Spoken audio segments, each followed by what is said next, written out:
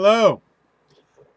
A few weeks ago, I started learning Perek Chaf Vav. That's chapter 26 of the Sefer Tanya, which speaks about the necessity, from a strategic standpoint, of being in a mood of simcha.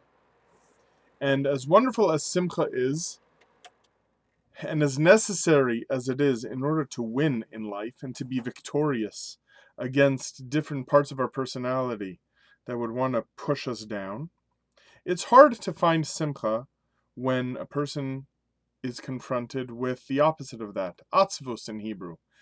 Etzev meaning to be sad, to be depressed.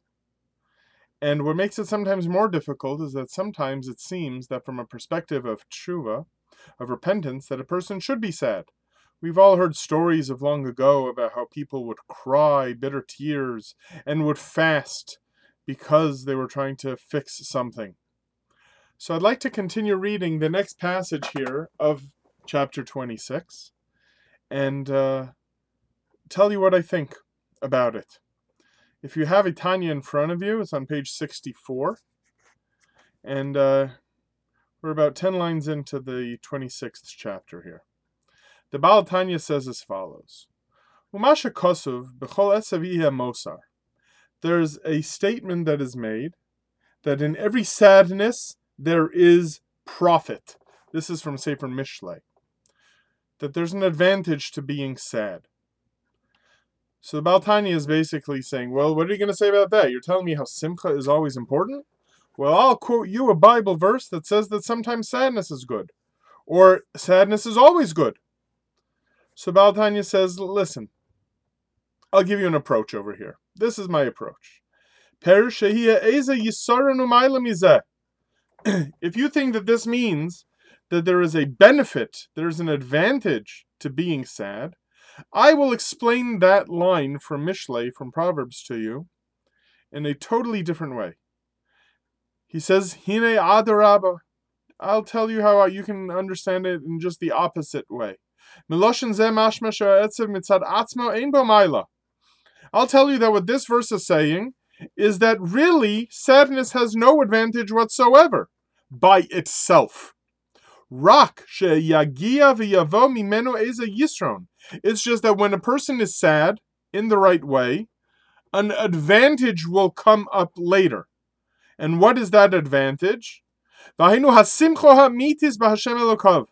A true joy in thinking about Hashem, his God. Which comes after sadness.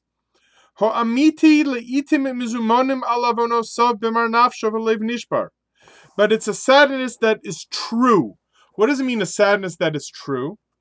Meaning where you are authentically sad for an objectively valid reason, at specific times, set times, and you're sad because of Averos, for example. You're sad that you've disappointed yourself, that you have fallen short of where you know you really should be, meaning a healthy, authentic guilt. And you feel embittered and your heart is broken. When a person is sad at a specific set time for valid reasons, then the spirit of distance from God is broken because a person doesn't do anything if there's no advantage to it.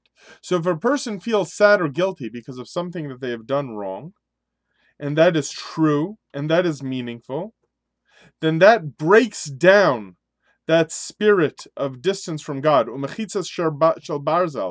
it smashes down the iron partition, like the Iron Curtain of the old Soviet Union, which separates him from his Father in heaven. The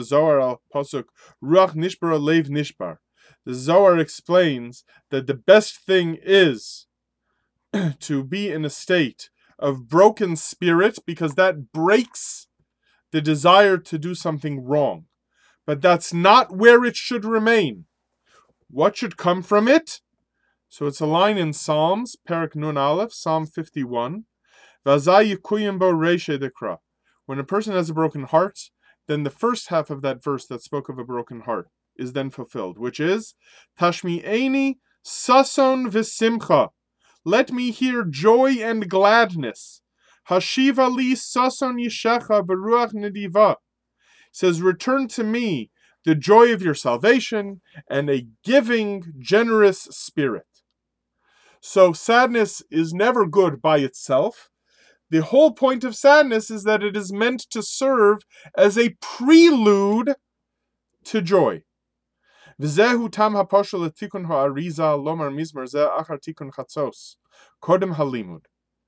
And with this, Reb Shneur Zalman of Liadi, the Baal HaTanya, explains that this is why the holy Arizal, who was the great Kabbalist of the 1500s, how he had a set structure of prayers that he organized called Tikkun Chatzos, where a Jew would wake up in the middle of the night and cry out in pain over the destruction of the temple.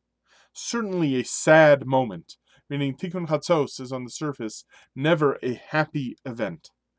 But the Arizal said that you should say Psalm 51, not because you should be sad, but because the psalm mentions the joy, Tashmieni Sason V'Simcha, so that after you've said some prayers over the destruction of the Beis HaMikdash, this nightly mini Tisha B'Av, if you will, you then move on. And what do you move on with? You mentioned the verse there that speaks of joy. And what happens after you have joy? You're then supposed to learn some Torah.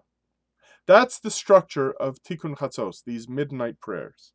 Kidei lilmod besimcha amitis b'Hashem, so that you should be able to learn Torah with a true joy in God.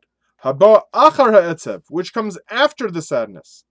Sheyesh l'simcha zu yisron, because that kind of joy has a distinct advantage. What is that advantage, that promotion? Ki yisron ha'or haba min ha'choshech davka.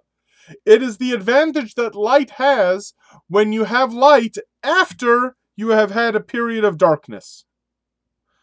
Because light, after you have had darkness, if you've ever come into your house, sometimes I've had this experience, where it's a very, you're in your house, and your house is not so bright, let's say the lights aren't on, and then you go outside to a bright, bright day. And sometimes you have to close your eyes a little bit. That is the advantage. So the Baal HaTanya continues. He says that King Solomon says, I see that wisdom has an advantage over foolishness, just as light has an advantage over darkness. So after he tells you that you should look that up, what he's basically saying is that sadness is not a value in and of itself, except that it is meant to enhance, through the contrast, the joy that you are supposed to have afterwards, which is supposed to be long-lasting. Meaning, the sadness is supposed to be limited.